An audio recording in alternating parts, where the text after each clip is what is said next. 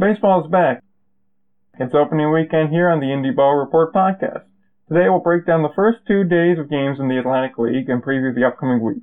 We'll splash some news from the past 2 weeks in as well. So grab a bat and step into the batter's box because this is the Indie Ball Report podcast.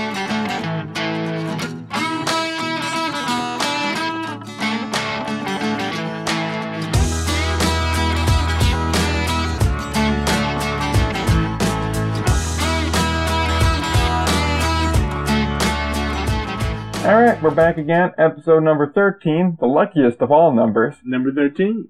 And we finally have real baseball to talk about, which is always a welcome sight. So we're going to go ahead and just give you a quick preview of what's going to be on the show this week, and then we'll go ahead and dive into it. The first half of the show is going to be focusing solely on the first weekend of play in the Atlantic League this week. However, if you're still wanting to hear the news and whatnot of what else is going around the league and other information like that, that will be the second half of the show, probably after 7th inning, which we're finally going to bring back this week after that being on a 2-week hiatus. So with that being said here, we'll dive right into it. We'll start with opening day in Sugar Land, which saw the Blue Crabs taking on the Skeeters. Skeeters got their rings, got all that jazz going on, raised their pennant, all the good stuff happened then. And we saw the first of the rule changes really impact the game in the shift rule. So the shift rule, as we know now, is 2 guys on either side of second base at all times. It basically kills the shift as you can't put a guy there. And we saw during the 1 inning, James Loney hit a ground ball. He was fielded. He was out. However, he was ruled safe at first because of an illegal defensive shift. However, when you do look back at it, it doesn't really look like an illegal shift. It looks like he was fine, although close. So this makes me think this is going to be the one rule that's really going to get under everybody's skin this year. Yep, I called it. You said, no way, this rule's not going to make any difference. Well, here we go, day 1. We're going to check the archives on that call. Day 1. I told you, the shift rule is going to make a big difference. This rule is going to make a surprisingly big difference, I think. I see this not being as much of an issue later on in the year. In the beginning part, it's going to be hard to adjust to it. However, I could see this really not having much effect come July. I think for the first 2 months it's going to really be an impact rule. However, that may affect later on. I don't think it's going to be that long of one, but it is the one that everyone's going to complain about the most. Yeah, I don't know. I think it could have an impact. It depends. Like I said in previous episodes, I think that the idea of it could hurt in things like this in terms of like James Loney. James Loney is going to pull the ball. That's what he does. And so obviously you want to move players over to stop that pull, and you can't do that anymore. Yeah, no, I can see that being a problem. It's definitely going to be an issue later on. I'm not necessarily sure on the shift if it's really going to be that big later on. I think the main problem with it is how it's being implemented. I don't know. I think it could have an impact later on in terms of, you could see a guy who fields the ball onto, the other side of second base, and, it'll be close, and then people will be able to argue about it. It certainly will make it more interesting and more difficult to play in the middle infield. Yeah, no, it will do that, but at the same time, I think the main problem is going to be if you have mistakes like we saw in Sugar Land, calling something a shift when it's not a shift. Just at least from the camera angle we saw, it certainly looked like there was 2 guys on either side of second base. And if that's the case, then that's not a shift. That's just been playing slightly over more. But that's going to be a call in the game that umpires have to make, and umpires are human beings, and it's hard to tell, was this guy playing on, on the right side of second base, or the left side, or is he down the middle, were there 2 guys on either side? It's a hard call to make, and, if the umpire doesn't get it right, you're going to see things like this happen over and over again. Once again, I think that's why it's going to be the role that drives everyone crazy. I originally thought that was going to be the mound, and then the mound got moved back, and even now, the more I think about it, I think it's going to be the kind of thing that there's just a lot of noise around people not liking it, and rightfully so. There's many reasons not to like it, and objectively speaking, there's not much terrible gain from moving it back, but regardless of that, it's the kind of thing that eventually you'll just get used to. You'll come to terms with it, and you'll be just complaining about it, saying they should have never done it, but you won't really do much later on. This is the rule that people are going to just point to and go, this affects the game a lot. It hurts the quality of play. It does. You can't make plays on either side of the bag. You can't shift a guy over and make plays on that side of a bag. It's going to be difficult for teams that know a lot about certain players. I mean, the guys that have these tendencies to pull the ball or hit the ball the other way, one way or the other, and those shifts are in place for a reason. A lot of times they work. If you see in the major leagues, it happens all the time. These shifts work. That's why they're used. And so it really is unfortunate that you're going to have things like this happening. Although, like you said, I do think after a period of time, it'll become part of the game, and eventually it will kind of become integrated within it. Which is something interesting I noted on the broadcast last night, which is Friday night. It was funny how the Sugarland announcer kind of was talking about the rule changes and whatnot. He's saying, everyone keeps calling them time-saving changes. I look at them as more just keeping the flow of the game moving changes, and I'm not sure if I necessarily agree with that. I don't think it's so solely about keeping the game flowing. I think it's about reducing game time. That's the explicit purpose. Besides the obvious and that time between innings going down, the shift really add that much more time?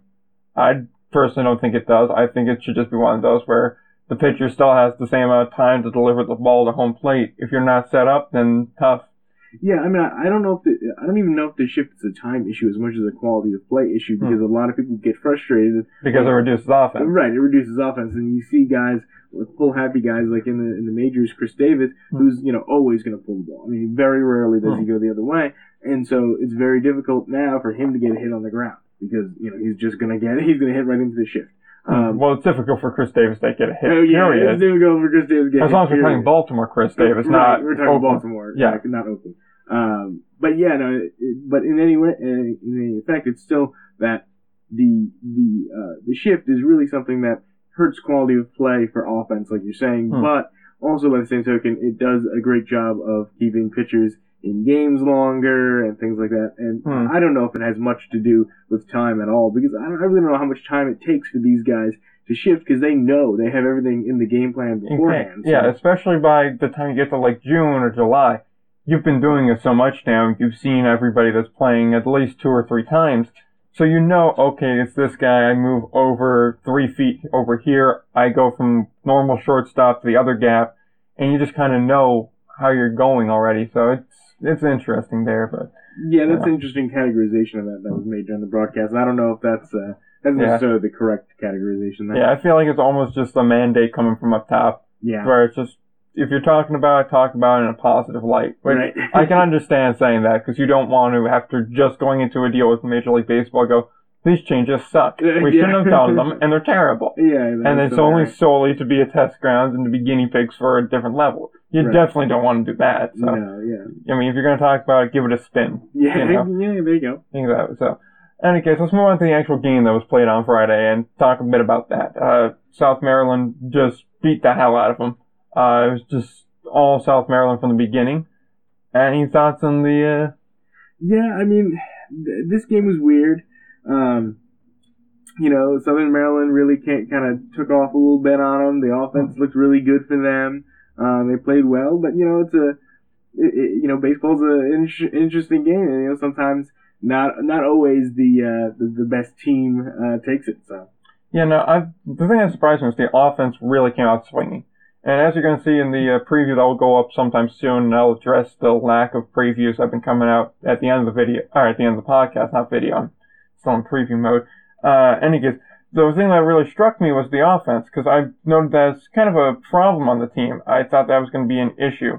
But I gotta say, they've surprised me. They've come out 6 runs last night, I believe 7 runs the night before. It's just been all offense for the Crabs so far, and it's been very successful for them. I'm kind of shocked at that. I wasn't expecting it. Although they are coming out and proving me right, like I said last week's show, that they could be a surprise team here. However, as we'll talk about in just a second, Friday night didn't go so great for them. I mean, how that game ended, it's disappointing at best, So. Yeah, no doubt. I mean, I just think that, Southern Maryland has a chance to be one of the best teams in the Atlantic League. We talked about that in the preview a little bit. They have the talent to do it. It's a question of can they put it all together and make it work. Exactly, yeah. The thing that shocked me, though, was the following night's game. I think we've touched enough on it. Sugarland, I chalked up their bad day to just have a ceremony before the game. not only that messes with you a little bit, you go onto the field ready to play, then you have that, and then it's just hard to get into a groove from there. So I don't mind that loss. Plus, they came back the next night, they got a win, a hard-fought win, too, at that. I don't put much stock in that loss. Plus, you're going to lose games throughout the year. It was 9-1 final, my mistake earlier. So 9 and 6, respectively, that's a lot of run scoring there. And I mean, the thing that shook me on this was the starting pitcher for Sugar Land, because I think now we can safely go ahead and adjust over onto Friday's slate of games. I think, once again, we've talked enough about opening day. It's just a struggle with the starting pitching in Sugar Land. Now, they still managed to get a win on a walk-off pop-up, which is the first time I've ever seen that. That's all you need, man. Walk-off pop-up is all you need. I've seen that happen when you have a second baseman going back here, but when it's a pop-up directly over the pitcher's mound, and it's sky high, and the guy's underneath it, and he just misses it, I knew third base was going to be shaky for them with Frank Martinez there. Yeah. I mean, he's serviceable enough, but you'd like to have someone slightly better than him. I don't love that there. That's a terrible way to lose a game, especially when you blow a 6-0 lead in about 3 innings. Yeah, when you blow a big lead like that, that is demoralizing. But I think it does show that Southern Maryland's ability to kind of get out to that lead is a good thing. It shows, how powerful their offense is. But Sugar Land, it shows how resilient they are, and they're still the best team, one of the best teams in this league, because they're able to fight back from that. It takes and that shows a lot how the veteran presence is in that locker room. A lot of younger teams aren't going to be able to kind of come back from that. And Southern Maryland, definitely got hit in the mouth a little bit when Sugar Land comes back, and then they lose on the walk-off pop-up. That's rough. Exactly. Yeah. No, it was just kind of a rough going there. Plus, the rule that you then see really take effect is the 3-batter rule. Yeah. That was one where it's like they wanted to get him out, but they just couldn't get him out, and rules like that are really going to affect play as we go on later in the year. Because if you look at the box score, the starting pitching was fine for South Maryland. It was just going pretty good. It was not any sort of concern there, which is kind of the opposite of Sugar Land when you get down to it. Because Sugar Land was not doing great in the starters category.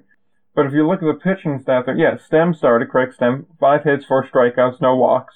A solid day, good day, 6 innings of work, a quality start from him. Mm-hmm. And then you see Kelly come in, and he gives up 4 earned runs in the third of an inning. Yeah.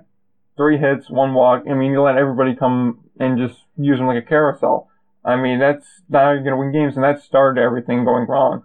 Thorpe came in, he couldn't stop the bleeding, and then they had to go to Alhaj Muhammad, who then kind of settled things down. He still gave up 1 run, but he did that in an inning in the third, which wouldn't have been a problem if Kelly was able to handle himself and give only 1. Yeah. Latos comes in and then he gets tagged with the loss, even though I don't really feel like that's on him. That run was unearned because it was reached on an error. Walk-up, pop-up. Yeah. Exactly. So, that's not really on him. You expect your guy to get that. Plus, there was some complications in the outfield where he had reached on a triple, which could have been a home run, but they weren't sure, and Silva and Vaughn had confusion out there, and then they eventually managed to get it in. Really, you could argue, if they had better managed that situation, that guy's on second base. Now there's only either a guy on second and a guy on first, or this guy is at the corners. Yeah, and probably would have just been a guy on second because of pop-up, Typically you're not trying to advance on pop-up. Exactly. Well, actually there was 2 outs. Right, 2 outs, So even if it falls, now you see the pop-up guy's not running as hard to first. Nope. Exactly. Right over, out. Yeah, so I think that's, that's a difficult situation. This is a hard way to lose. You gotta feel bad for Matt Latos, too, in that situation, because you come in, you get tagged with a loss for that. Oh, goodness. That's rough. Which goes to show why you shouldn't count win-loss record as anything meaningful. Especially if a guy's pitching a relief role. Yeah, no, you can't be doing that. It's a tough way to lose, and I feel like that's on Martinez, so you have to get that. Oh, yeah. That's a play you have to make. I understand it's difficult, you have light and whatnot, but it's a routine pop-up. It's Little League, 2 hands, get underneath it, squeeze it shut, and go to extras. Catch the ball. Exactly, which... Overall, though, you just shouldn't put yourself in that position. No. When you have a 6-run lead, you cannot then do absolutely nothing with it. You went into the bottom of the 7th needing just 9 outs with 6 runs. You could have, as long as you got through 1 inning, you could have traded a run for an out the rest of the way and still made it to extras. Yeah. And they just couldn't do that. And so that's why I think that 3-batter minimum is going to be a really important thing, because you just can't go out and get your guy. Yeah, I agree with that. I saw it as a problem early on when the rule first came out, but I didn't think it would make that much of a difference. But especially now, I'm seeing it where there's no way to have one guy come in, struggle a little bit with one batter, and then say, okay, he doesn't have his stuff today, and be able to take him out, and then obviously then he if he loses. If he loses him, he gets a hit, gets a walk, and then, you have another batter come up, 3 batters. All of a sudden, you can be down 3-0 really easy, Oh, yeah, no, you easily could do that. I mean, plus, with the lack of mound visits and whatnot, that really does affect some more things here, because you go ahead and you can't go out there and at least settle the guy down and go, okay, just focus on getting through this, get through it, right, this is what this guy's gonna do, just get him on the ground, we can get 2 here, we'll trade the 2 outs for the run, and we'll still come away fine here. Yeah. It really is seeming like the rules are less about, and this kind of goes to the broadcasting with the flow, but it really goes to show that I feel like these rules are more predicated towards creating more offense than it is continuing game flow, I suppose.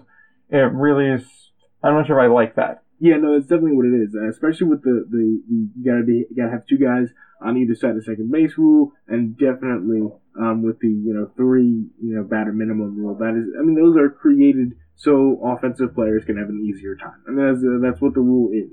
I mean, you could say it's game flow and it's time, and you spin it any way you want. But it really is, at the end of the day, it's about offense and trying to make scores higher and games more exciting, and they think that's going to put more people in the seats and sell more tickets. That's it. I mean, I'm fine with that at a certain point. However, I'm fine with the 3 batter minimum. I can live with that because I think it adds some strategy to the game where you go, okay, do I really want to bring this guy in?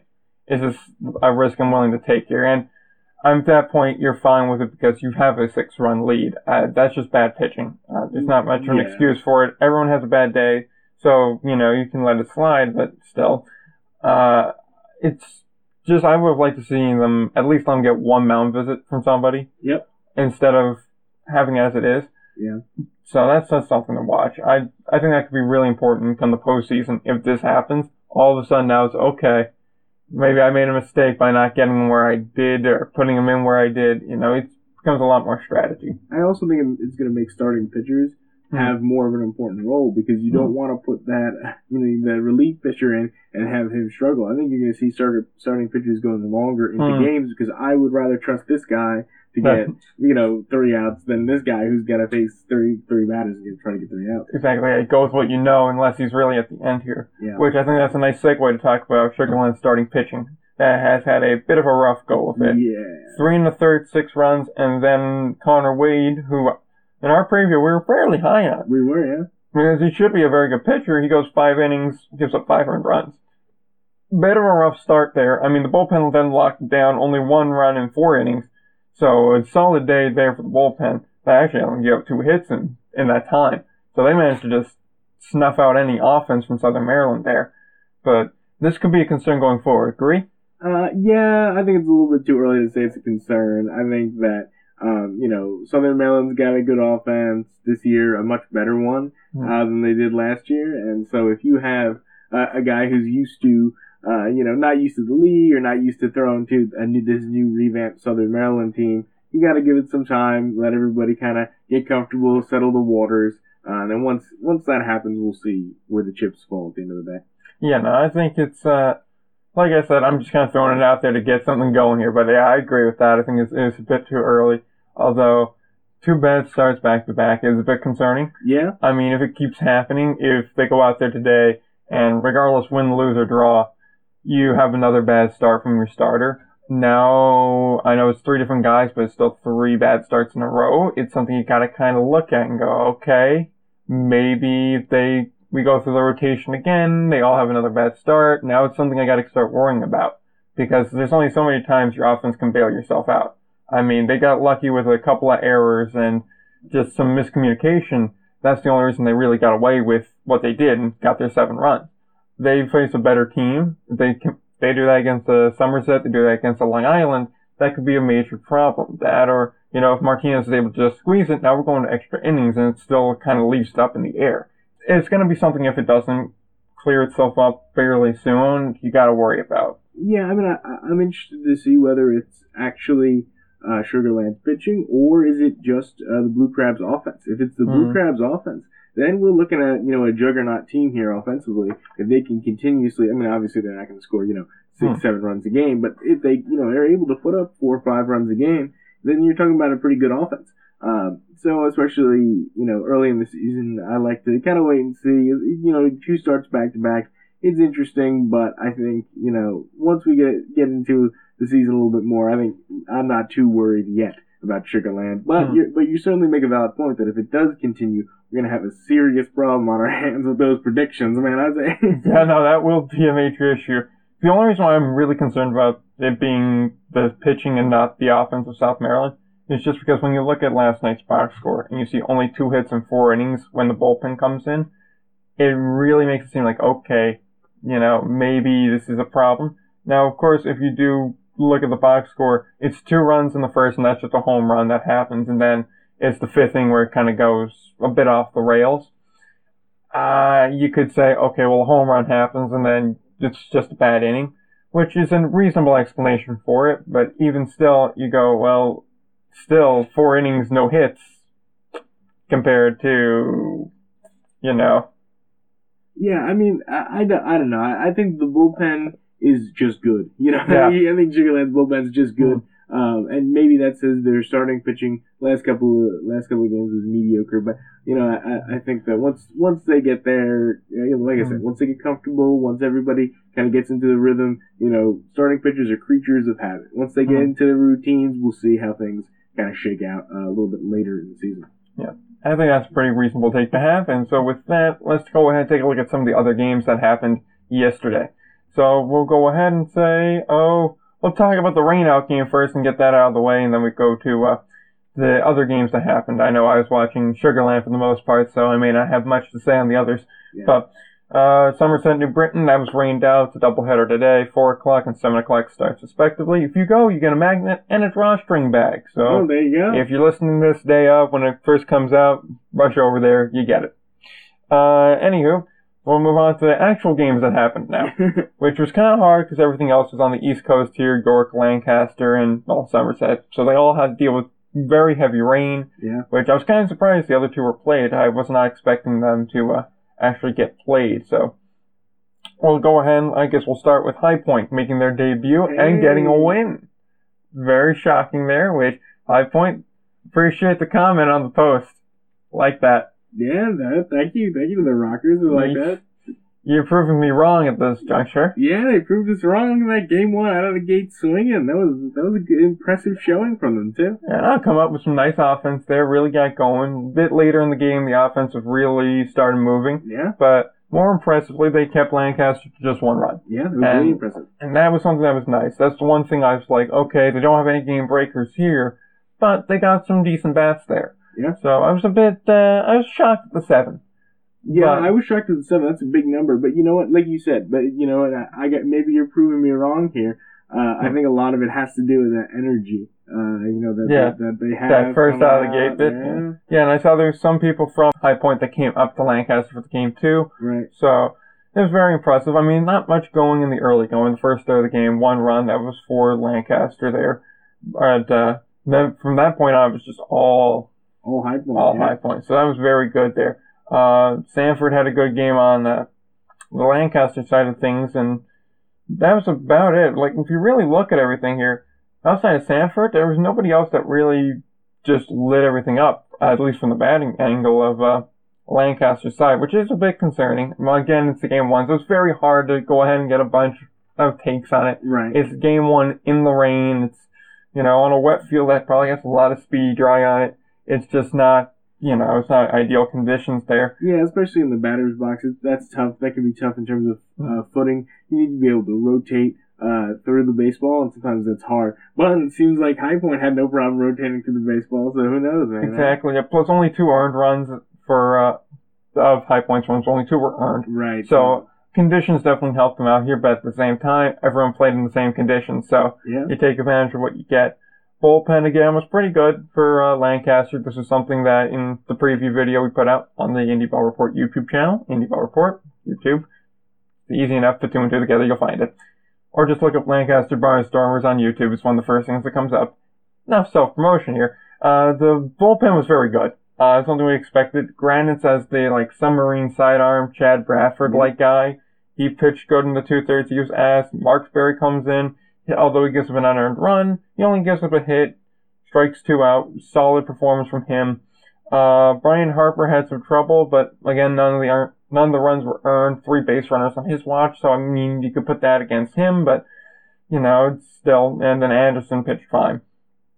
So overall, so far the bullpens in this league look like they're doing pretty good. That's to be expected. It's easier when you only see a guy once the rotation, but even still, it's something to watch. I like the bullpen, but it could be interesting to watch. Meanwhile, on the flip side here, Landor for High Point played very well. He did, yeah. He had a very good game.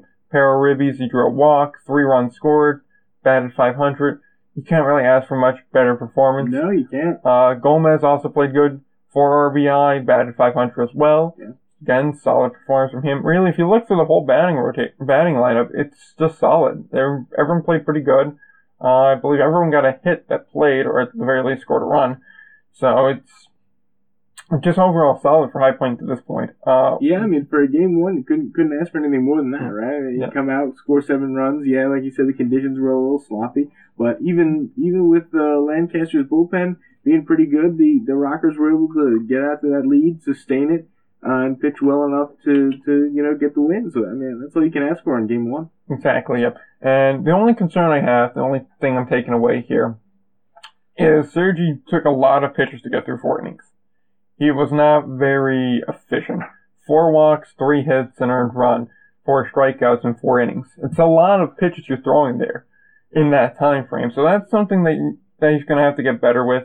It's just not very efficient. You need to throw better. Yeah, he wasn't economical, but again, first game in the rain, and these things do impact, especially pitchers.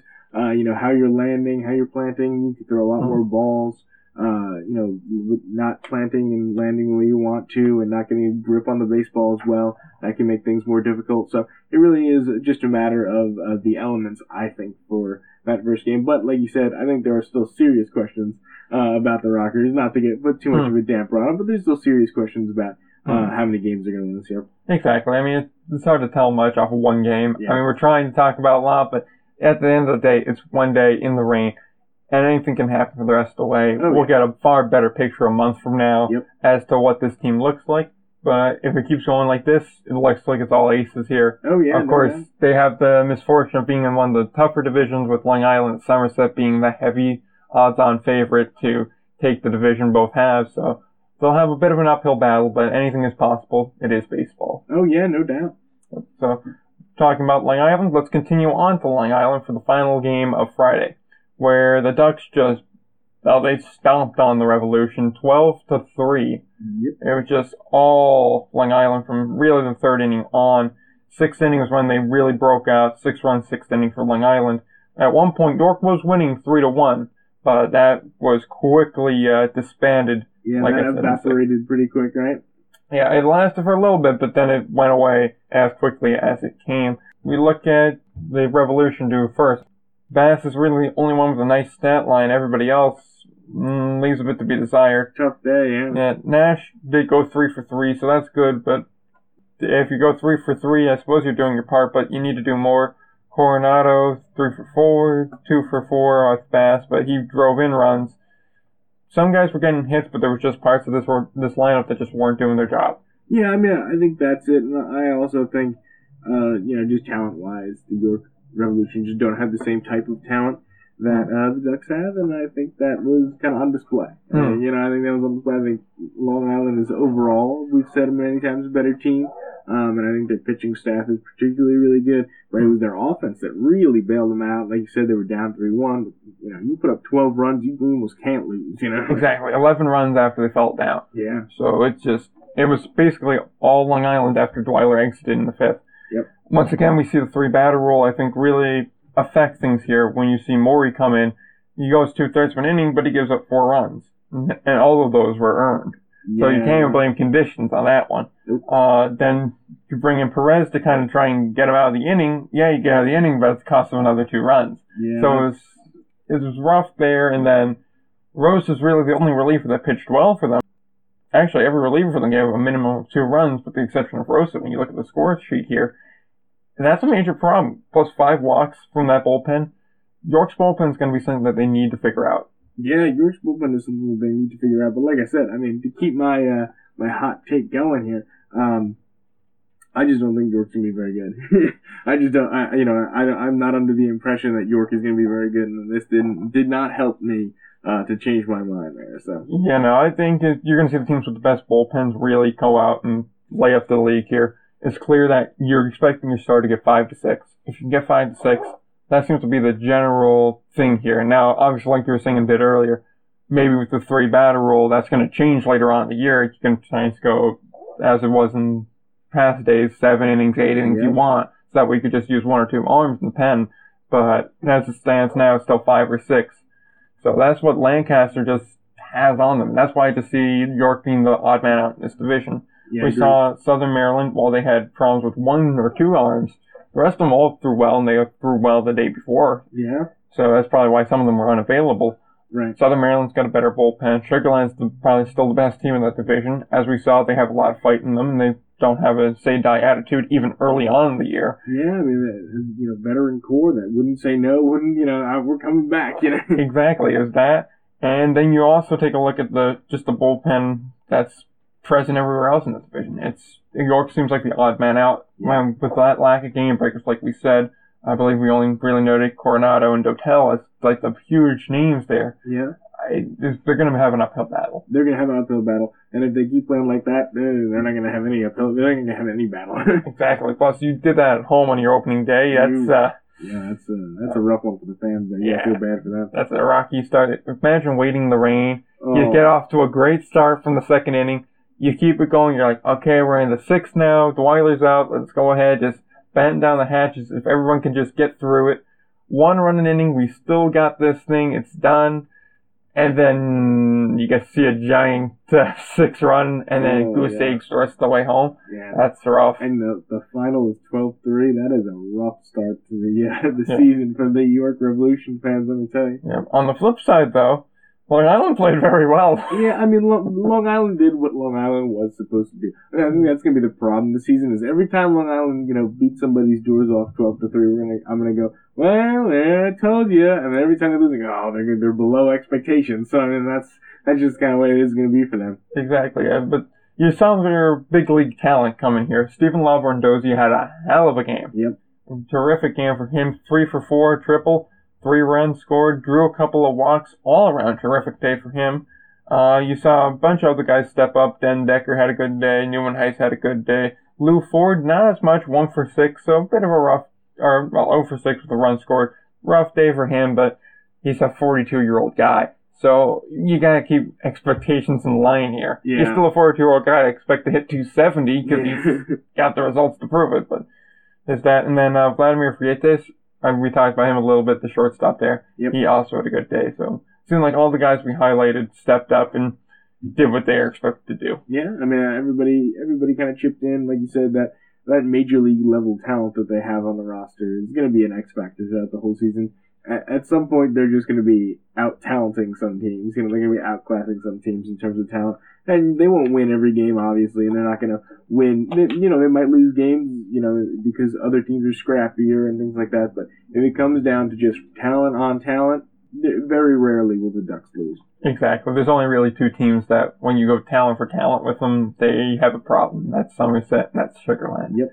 And even still, it's a coin flip at that point. Yep. All we've done is make the field level. Yeah. I think that covers just about every game so far. Looking forward to talking about more baseball going forward here, but I think at this point now we will shift a little bit to the news of things here, as we just about covered everything, unless we want to go ahead and just quickly give a brief preview of what's going to come in the let's do a little coming attraction. Okay, so let's go ahead and take a look at the doubleheader today in New Jersey. Yeah. So Somerset versus New Britain. Still mad I didn't get my peanuts.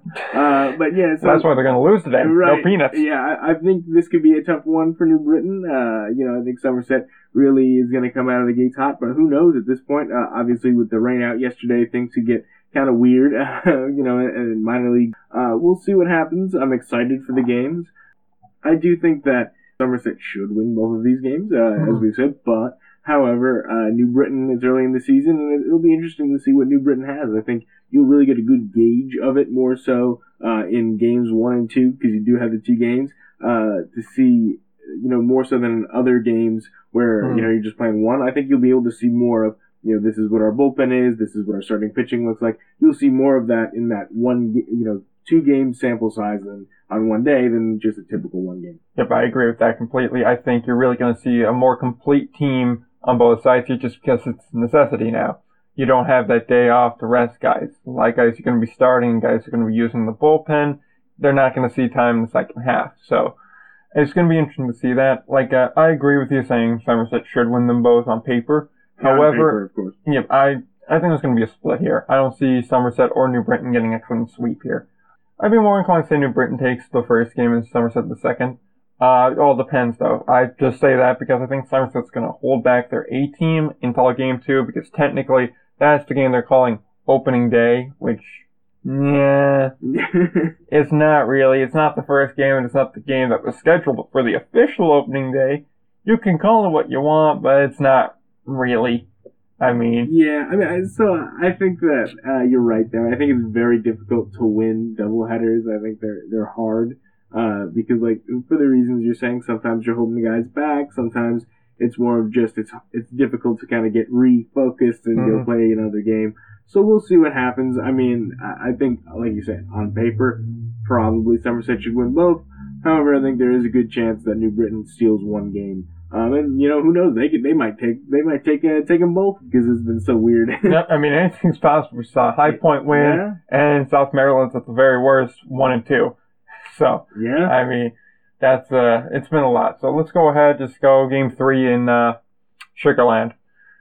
They expect more of the same? I think the Skeeters kind of pull out ahead a little bit here. I think we finally see them kind of take off here and, kind of find their groove. I expect better starting pitching than we saw the previous 2 games.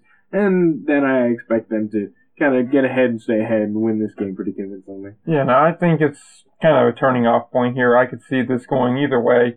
I'd like to see Sugarland kind of jump out to an early lead here and try and break their mold.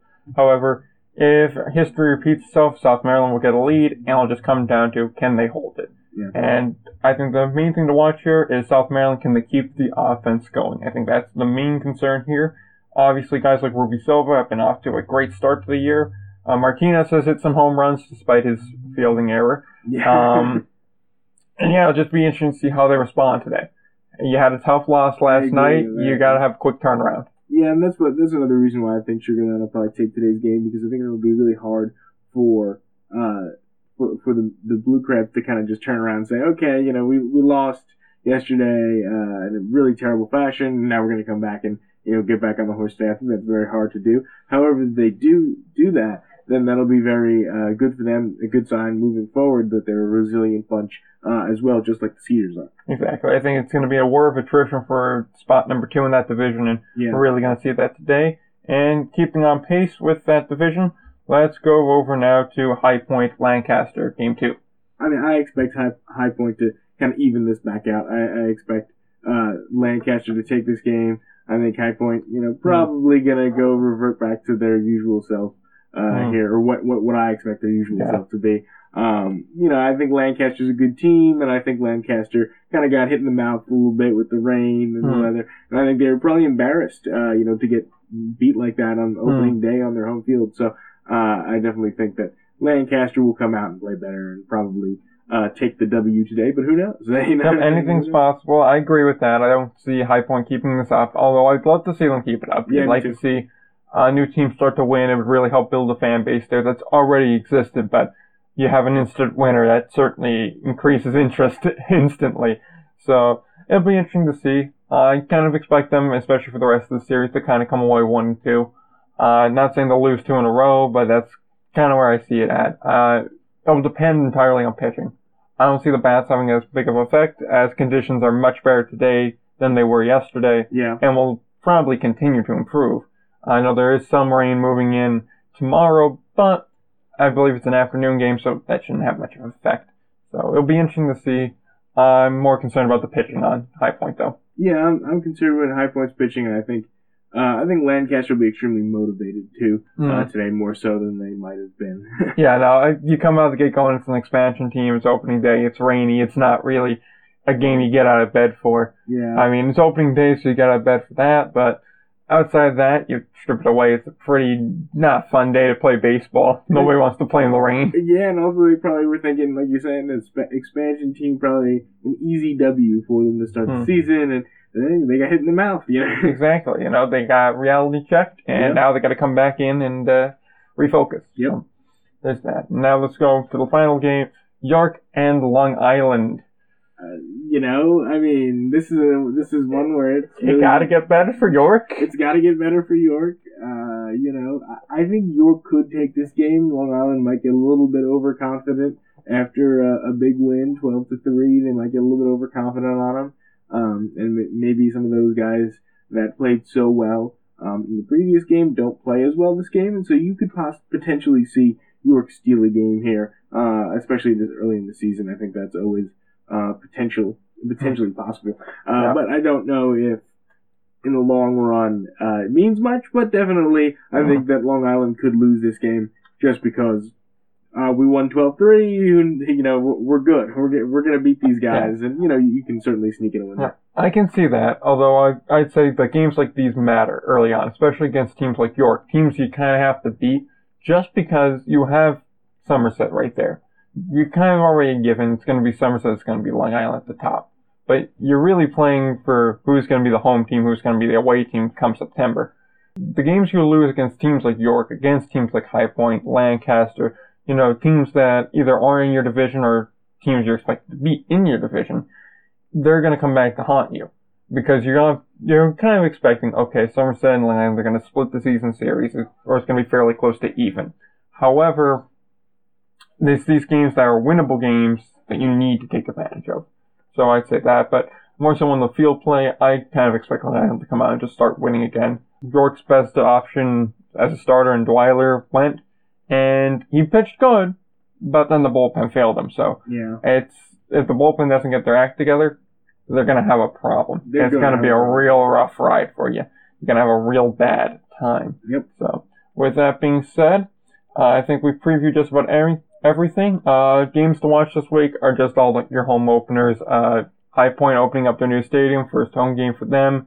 I believe May 2nd. Also on May 2nd, Long Island opens up at home.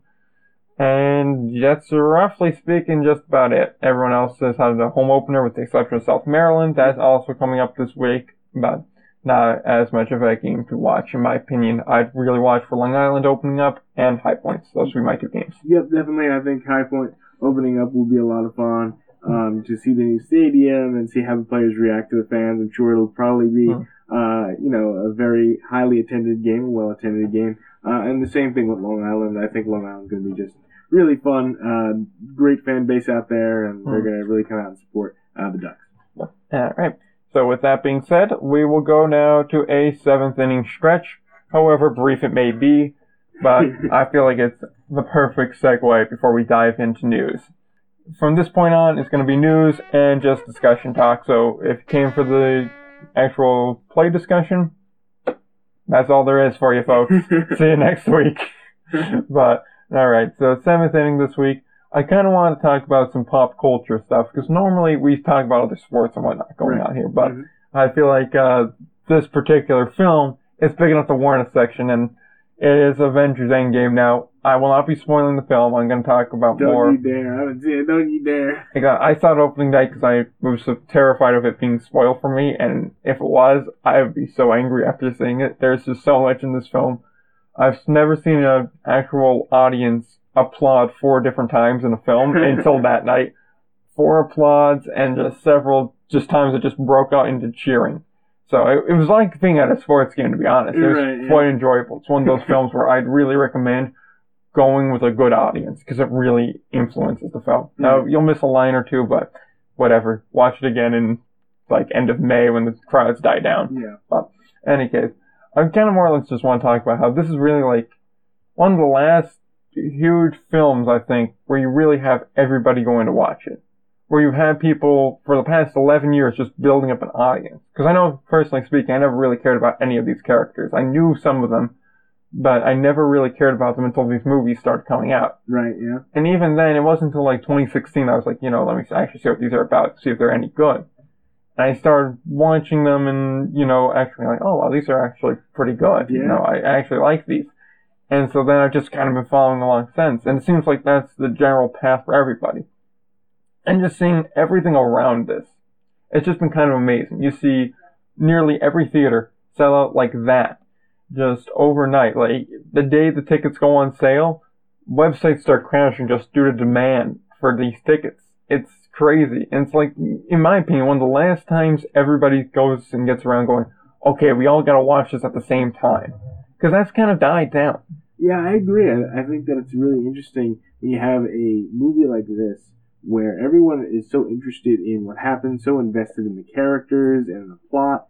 I think it's really interesting that, like you're saying, it's one of those movies that isn't something you would normally think about as a big film that everyone would want to go see at the same time, right? Certain people would, rather, we're very much in that Netflix society. I'd rather go watch it in my bedroom and I don't need to go. But this movie, there's something about this movie that's making people go to the theaters, more so than really any film. Something about this entire, universe, the Marvel universe, that makes people go and watch these films more so than anything else, even DC or anything like that. So I think there's a certain allure to these films that, is going to force me to go watch it in a movie. I think also, like you touched on with it being heavily Netflix and streaming now, a lot of it's now, well, I want everything at once. I don't want installments. I don't want episodic ways of doing things, because that's especially pertinent on TV. There's not many TV shows anymore that everyone's like, okay, it's Friday night, we gotta gather around, we gotta watch it. I mean,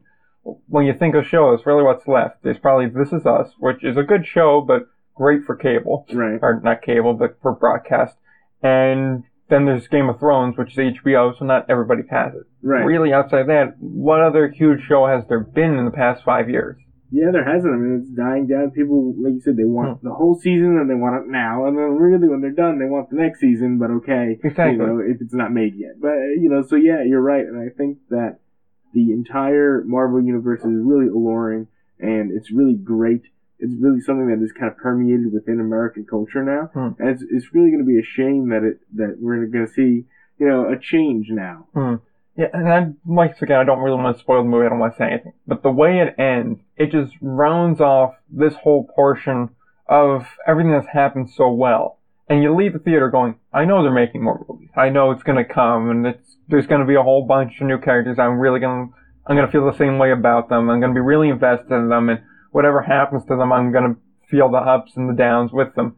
But you leave the theater going, wow, okay, with that first half, it's finally done. I knew going in it was over because, critical guys, their contracts are up, they want to do other things.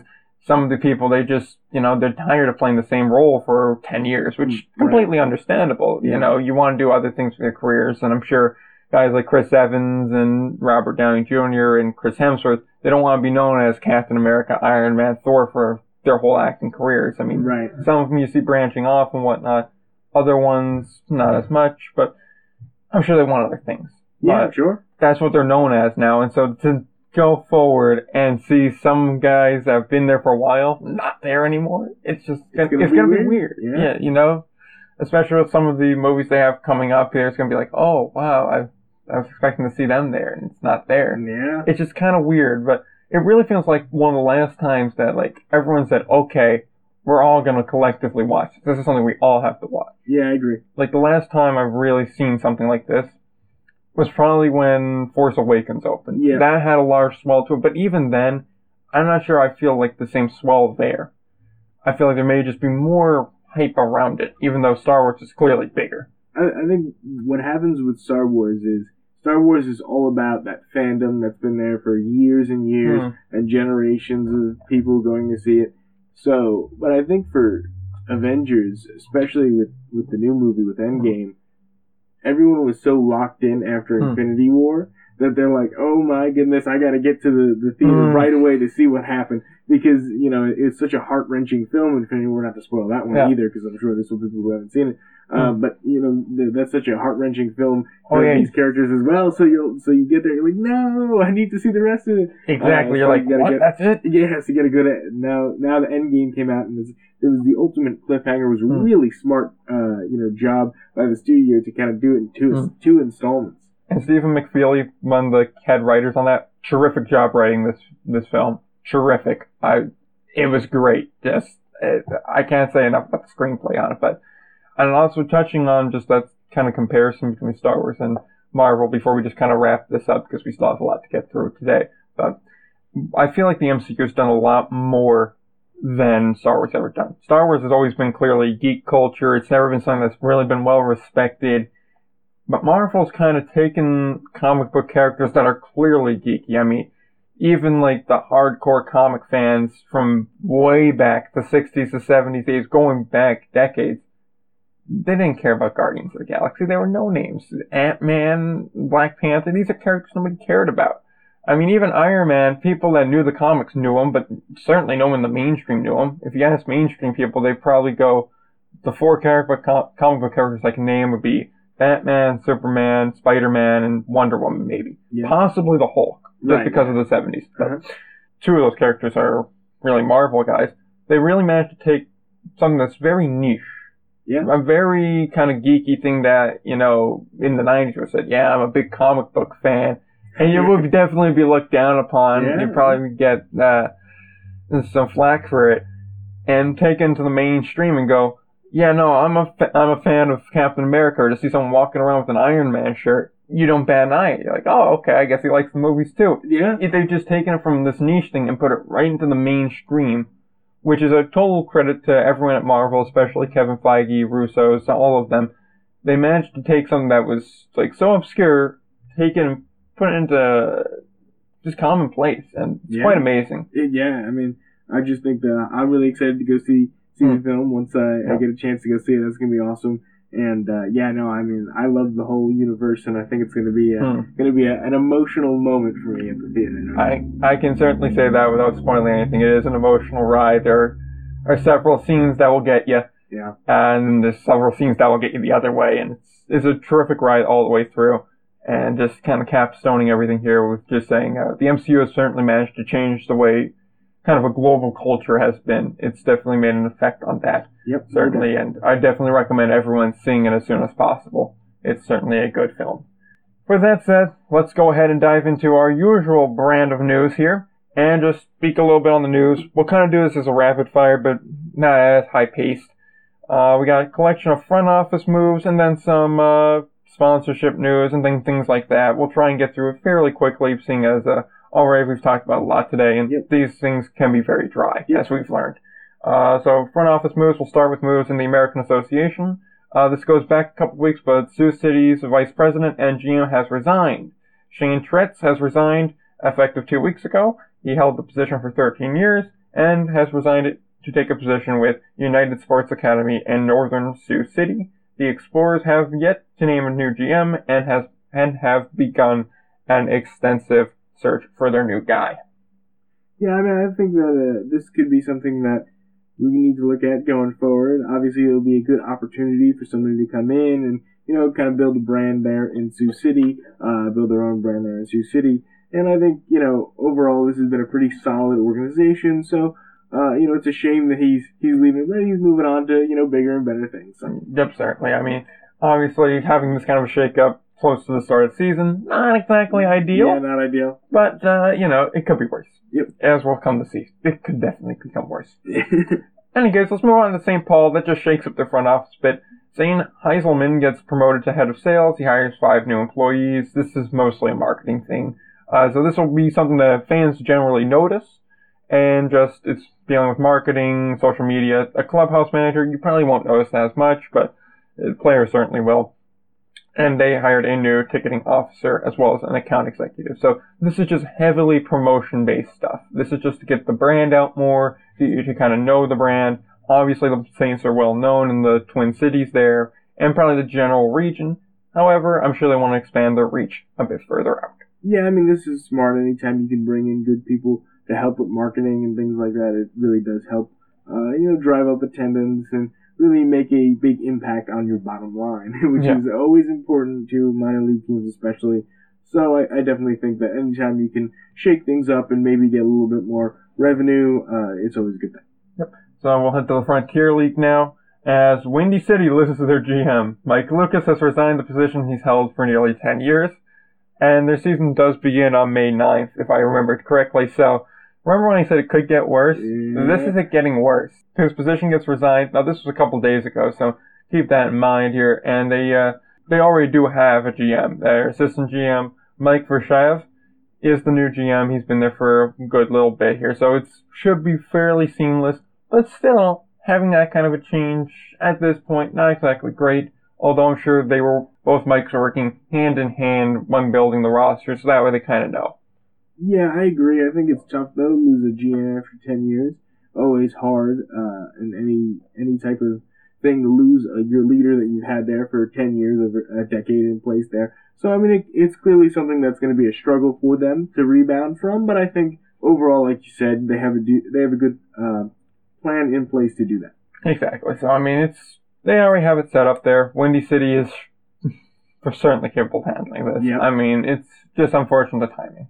Other thing in the Frontier League, the River City Rascals lose their president. He steps down. Dan Dial, that's a name. Dan Dial resigns his position to take the same position with the new G League team for the Atlanta Hawks in College Park in Georgia. So he does move up here. Responsibilities are just going to be split between the GM, David Schmoll, and front office staff. There's no news on finding a new team president at this time, although I assume there's a search going on. Sure, yeah, I'm sure there's a search going on. This is great for Dial.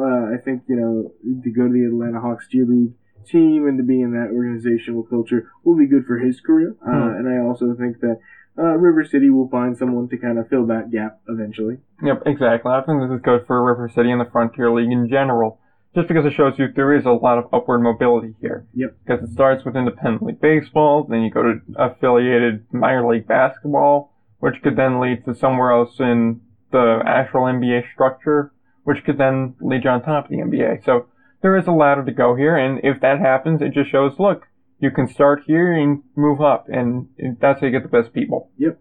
So we'll move on now to the Frontier League draft. 3 days ago it happened. Went 3 rounds. Top pick, Gateway Grizzlies with Rayne Lekman. Alright, that's also another name. Hell of a pitcher. That's a good game. Yeah. None of the guys really stood out to me, even Lekman. Kind of interesting guys here. CJ Lee, which is a name I thought I remembered because I thought I saw him a while back in Myrtle Beach, and I was right. He last played for the Braves in 2009. Or Braves organization. He never got higher than Advanced Day Myrtle Beach. Right. So not exactly the best guy here, and I'm not really sure what he's done the past 10 years. There's no record of it on Baseball Reference, which is pretty good. It's one of the best sources, actually, and one of the ones I use heavily. So I'm not sure where he went, and for some reason, the Scheisborg Boomers. Okay, I want to make sure I was reading that right. Schaumburg. Oh, well, once again, there you go. I figured I wasn't reading it right. I thought it was too odd of a name. But, in any case, the Boomers, as I will call them, from henceforth on. That was an odd pick for you to pick a pitcher that hasn't pitched in 10 years. Yeah, that's interesting, right? With the 7th pick. But, I guess he had a good camp. Maybe, Yeah. And then the only other guy was a 20-year-old outfielder, Fernando Vilgas. He's an outfielder. He's only 20. He's with the Pirates organization, and Gateway got him with the 9th pick.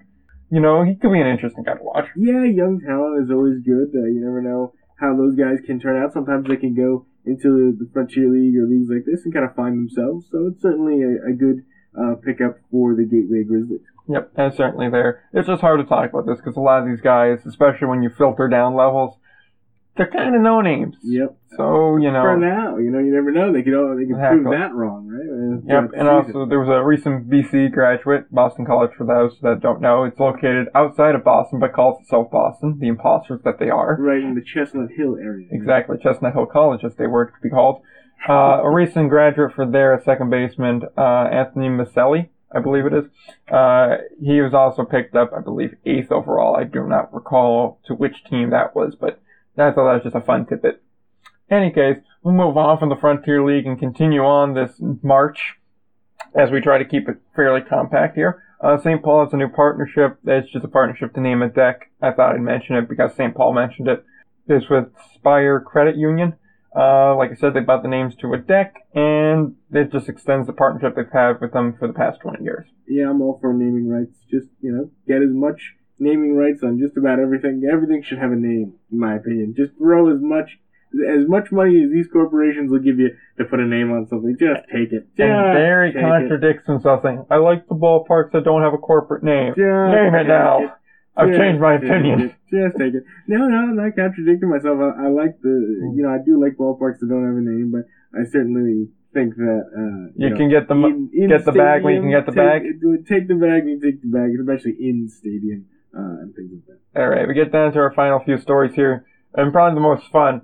This is from a couple weeks back, and I mentioned it last week that we talk about it now. I followed through with that as the Chicago Dogs get former Major League All-Star and Silver Slugger pitcher Carlos Zambrano. Big Z! He did not pitch from 2014 through 2017, and he has spent the last 2 years in the Mexican League with Yucatán. There you go. This is great. He's back. He hasn't pitched in the U.S. since 2013. And I imagine the former Cubs great will be a popular draw for the Dogs. Yeah, I mean, he's always had quite a personality. Oh, yeah. Zambrano. He's an interesting guy.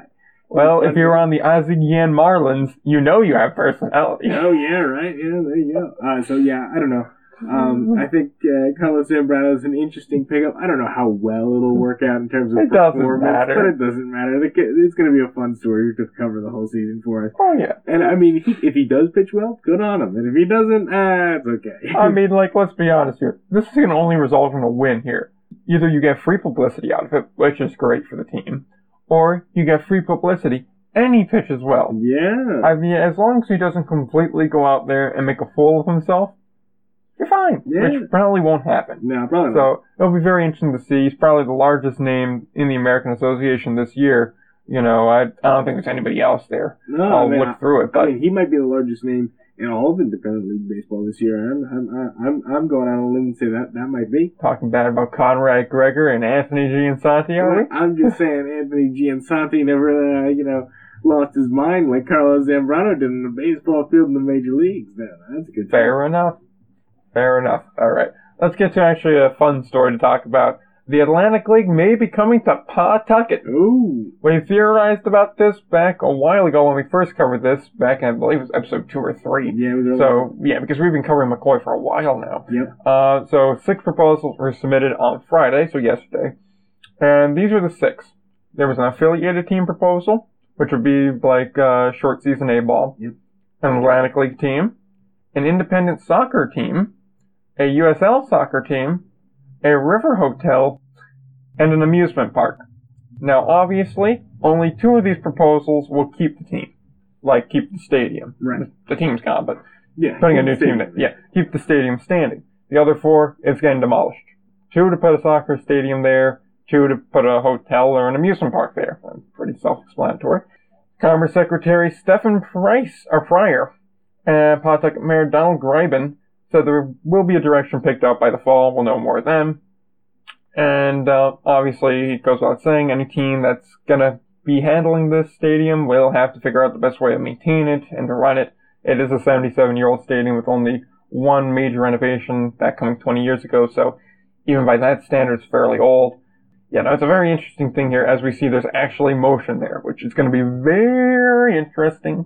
Yeah, I mean, I hope for history's sake, the affiliated team or the Atlantic League team is the decision that Pawtucket makes. I think it would be really unfortunate for them to tear down that stadium. There's a lot of good history in it. And if these teams come in and they're willing to renovate it, just, let them do it. Right? Exactly, yeah. I think it'd be really unfortunate. And I certainly don't think that an amusement park or a hotel will add anything much to the region. It's certainly a cultural landmark there. You don't want to see an old stadium like this get torn down. It's actually a during the war stadium, which is kind of rare to see things like that being constructed there, especially being that a lot of those materials would have went to a war effort, but instead they built a baseball stadium with it. You don't want to see something like that torn down. There's a rich tradition there in Pawtucket of having baseball.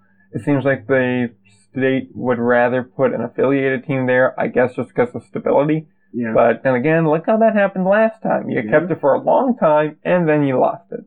Now, granted, I'm not going to say Atlantic League's any more stable than affiliated, but they certainly seem fairly stable. I mean, in terms of independent league baseball, they're gold standard. Yeah. And so I think, I certainly think, especially if we're only talking about like a high A team or low A team. Yeah, you're not drawing 10,000 people. No, you're not drawing 10,000 people, and you're almost on the same level as like an independent. The only difference is that obviously you have a little bit more backing from a major league club. You'll be affiliated. But by the same token, I think the Atlantic League has a good thing going, and their expansion is continuously growing, and I think it would be a really good thing for them to be in Pawtucket. So I do hope it happens for the Atlantic League. Certainly, and there's also some talk of building ballparks in Texas. I think Greenville is one that has a former Atlantic Leaguer J.D. Drew attached to it. Yep. So that could be something to watch there. Maybe you go ahead, you put one team in Pawtucket, and that would be Liberty Division, and Freedom Division gets a Greenville team if that ever materializes. But just to kind of round this off here, I took an excerpt from the article, I believe it was from it was either the Providence Journal or the Pawtucket Journal. It's linked in the show notes either way. Victor Matheson, a professor at the College of Holy Cross in Worcester, with an expertise in sports economics, said that the response confirmed that there isn't much interest in McCoy beyond baseball, with an independent league team looking like the most likely option due to the potential having to buy off the Paw Sox to play affiliated baseball. On soccer, Matheson said an owner looking to start a minor league soccer team would normally be better off playing in an existing stadium, such as Providence College's recently opened field. I thought that was just interesting, saying that it looks more likely you're going to get an independent league team there. Yeah. Just because of rights. Yeah, I think that's very interesting. The rights statement is certainly interesting and probably also very true. I think that it's difficult legally to jump through some of those hoops. And also, I think that, again, soccer, it's difficult to have a whole new stadium built, and I don't know how much of a demand there is for soccer in that region, Yeah. I don't know. Exactly. It's not an area you really think of as a soccer area. Right. Plus, it's just a hard time drawing more people for soccer. It's just not the easiest draw in the world. Well, it's not America's pastime, baseball is, True. One of the biggest sports and kind of the key sports in American history, and soccer just doesn't have that place, certainly in American history. So I think it's hard to kind of go forward there. Exactly. I think that's a good way to leave McCoy. And just a little bit of extra cleanup here before we get out of here today. South Maryland put in a new scoreboard, so you'll get to see that if you go to their home opener or any games during the year. They also renovated their team store and added more protective netting. It's nice to see. It obstructs the view a bit, but keeps people safe. So that is definitely worth the trade-off. Scoreboard, it's going to be nice. It's going to be pretty to look at. Dektronic. Team store. It's a nice team store. Oh, yeah? Everyone likes a nice team store. Gotta love a team store. Come on. Yeah. And then there's also a Ballpark Digest article on the Atlantic League opening the year. It's a solid article. I forgot I just mentioned it. That's linked in the show notes as well. And if you got a spare couple minutes, it's worth a read. Yep. That was interesting and highlights Somerset going into their 22nd year a bit, and also kind of goes over all the off-season stuff. It's pretty condensed. It's a decent little read. With that being said, if we have anything else to add, now's the time to forever hold your peace. I'm holding my peace. Alright, and so then with that, let's plug and run. If you want to find us on social media, Indie Ball Report on Instagram, Indie Ball Pod on Twitter, Indie Ball Report on YouTube. Just type it in, it will come up, or just look up our Lancaster preview video. Southern Maryland preview video, which I did mention I was going to cover this, and I'll do that right now. The Southern Maryland video and the rest of them will be up throughout the next few weeks. The reason for this is, apparently, Minor League Baseball thinks I use things wrongly and have copyright struck the Lancaster video. Now, that's not true because I used it in fair use, and this has been a problem on YouTube. There's been a lot of claims like this. So I kind of have to slow down here and figure out the best way to do this without getting a bunch of claims, otherwise they'll eventually shut the channel down and that will be a major issue.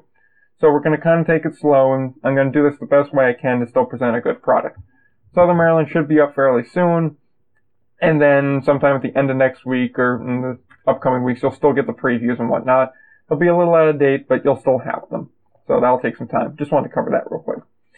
In any case, so you'll find that on the YouTube channel.